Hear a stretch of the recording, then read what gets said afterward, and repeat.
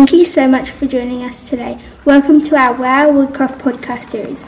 My name is Madison, and something you may not know about me is I like Harry Potter.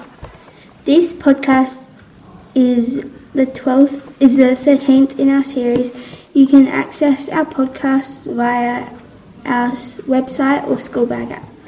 Today we would like to introduce Jesse Cairns, and something you may not know about her is that she likes Harry Potter as well. Hello, Miss Cairns. Hello, how are you going? Good, thank you. How are you? I'm well, thank you. I'm a little bit nervous, but I'll get through it. Today we would like to ask you some questions for our podcast. Sure. What is your most important learning tool, tip or fact?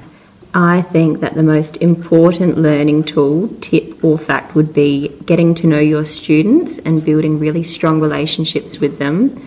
I really strongly believe that you cannot learn from somebody that you don't have a relationship with. So I spend a lot of time getting to know my students, what they like, what they don't like, and what they're interested in learning about. Very interesting. Thank you. What teaching practices have made the biggest difference in your career?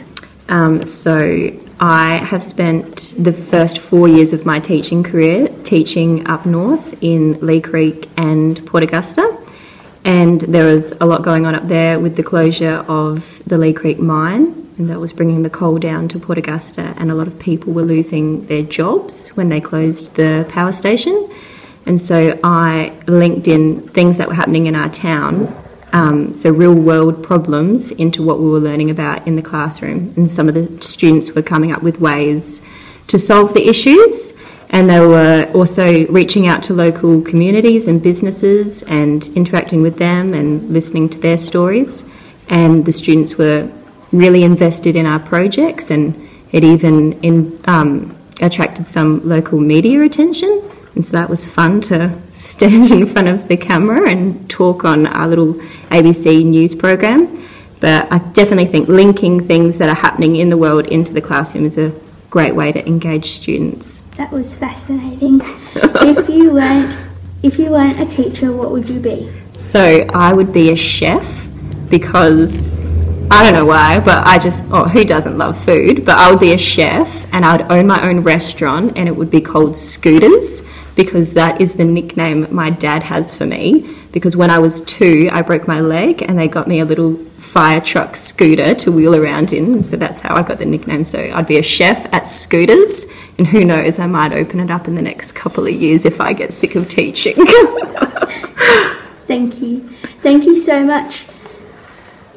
We'll provide a supporting share sheet via our website or school bag with this information. Now, are you ready for the lightning round? I think I am. What word from our vision statement matches your strengths and values the most? Resilient.